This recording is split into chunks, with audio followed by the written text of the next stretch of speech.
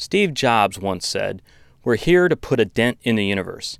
Well, FinTech has certainly put a dent in the financial services industry over the past few years.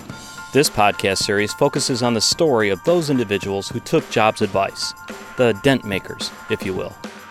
This is the FinTech 5. In this episode of the FinTech 5, we're with a FinTech legend. And Susanne, I'm calling you a FinTech legend because every time I do a lookup for you on Google, it says you're a FinTech legend. So we're going to go with that, which is true. Come on. Yeah, to be honest, I just love FinTech. For me, the whole FinTech sector is so exciting and it's so fast moving that I just love my job. I remember when I worked for banks, I never looked forward to Monday morning, but now I do, running my own business, in FinTech. So I think FinTech makes work fun. I think that's really the key thing for all of us. I just came up with the logo for this episode. FinTech makes work fun. That's awesome. Yes. Well, you're the CEO of the FinTech Circle, and you've done some other work too. But let's talk about the FinTech Circle first. What is that, for those that aren't aware? Yes, FinTech Circle basically is the company I founded in 2014 after I left my banking career, after almost 20 years. And actually, I started to work in FinTech almost 20 years ago, but at that time, FinTech didn't exist yet. It was just a tech company I worked for in the Silicon Valley, which would now classify as a FinTech company. And then I went into banking, and then in 2014, I left banking to set up FinTech Circle. And so all of a sudden, my life made sense again. it was like a circle from tech to fin. And so FinTech Circle was born. And we do three things. One is investing in startups. So we've got our angel network, our FinTech Circle angel network, where we are about 80 investors. And our goal is to find the best FinTech startups to invest in at an early seed stage. So that's the first thing. The second thing we do is focus on education. So we launched the FinTech Book last year, which was the first crowdsourced book on the FinTech sector globally. And we really mobilized, I think, the best FinTech brains, out there, contributing articles to our book. And the book itself became a bestseller now and is available, in more than 100 countries. So we're really happy with that. And the third thing we do is we work with established organizations, established banks, large companies, to help them develop their own FinTech strategies. So those are the three things we are focused on. Yeah, that last one you just mentioned, I was just reading about a joint venture you've been doing with Citi down in South Africa, in Johannesburg. Can you talk a little bit about that? Yes.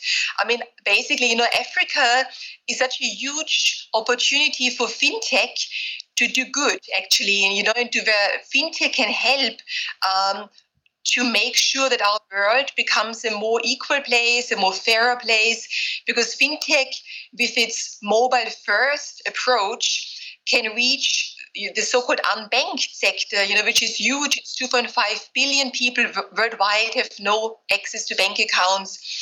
And so what we did in South Africa was we launched the first FinTech Academy with our local partner, Citi there. And our goal was basically to get together, FinTech thought leaders, people across banking, FinTech entrepreneurs.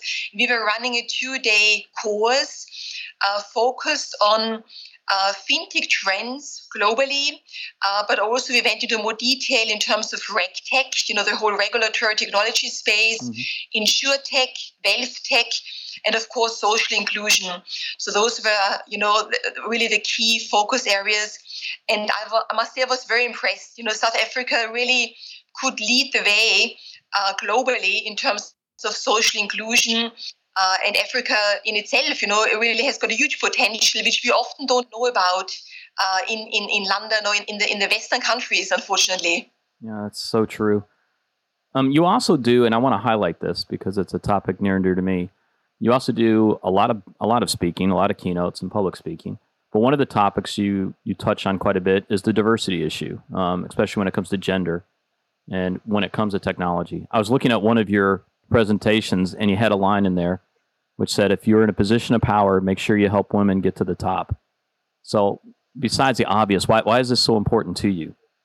I think it's so important because FinTech will change the way we live our lives at the end of the day. And so we need the ideas, we need the power of women to be part of that, because it will impact all our lives, and therefore we need half of the population to be participating, developing those companies, coding the algos, on which those companies are run, because it's just almost like a social imperative to do that.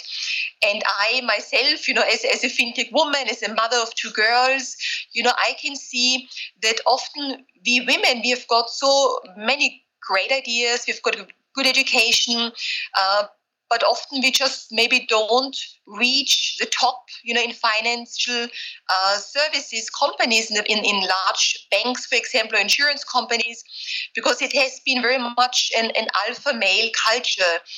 And so I think what we should do in FinTech now is not just disrupt, business models and revenue models, but we should also disrupt the lack of diversity in finance and really make it one of our key goals to ensure social inclusion and diversity really happens, and that we can lead, from the front within FinTech.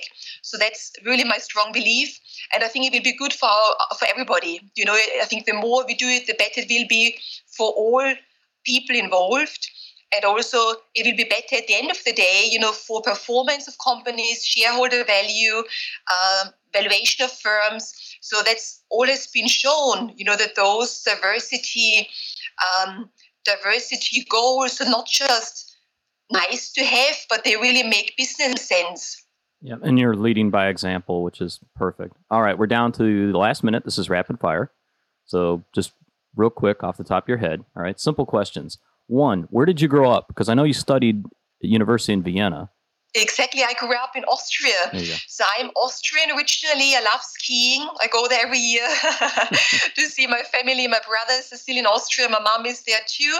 So I am from Austria originally, yes. But you actually are a FinTech legend, because early on in your career, you were working in Silicon Valley, but left, I think it was in '96, to go to London. What prompted that move? I went to study in Berkeley in the Haas School of Business, and then I worked in the Silicon Valley for Tandem Computers, which is now part of HP. And then I moved to London, and in London, my focus was on bank transformation already 20 years ago, working. Initially, I started to code C++ myself. So it was very much focused on banking, financial services transformation. And so I've seen FinTech for a long time. I really have seen the whole growth of the area. And I know it's not a new thing, but I think we really have seen huge momentum lately. And that's why I'm really excited to be part of this new move towards better financial services for all of us. Yeah, it's interesting. If you follow your career, if you want to know how FinTech kind of rolled out globally, you just follow Susanne's career from Silicon Valley to working with Deutsche Bank, Lloyds. Nice of you to say that. Well, it's true. I mean, you've been in London, Hong Kong with, you named the banks, and now, what you're doing today. Where's the best place for our listeners to go and learn more about the FinTech Circle? I would say, one way is to go to our Twitter accounts. So we tweet daily from FinTech Circle account, from the FinTech Book account, and also we're launching 3 more books. One is on tech, one is on tech, and one is on RegTech. Each of our books has got its own Twitter account, so please join us on Twitter, but also join us on LinkedIn. We've got a large LinkedIn group with 20,000 members globally, and of course our website, fintechcircle.com. Well, there you go. Susanne, thank you so much for the time. I appreciate it. Thanks so much, Sam, for having me.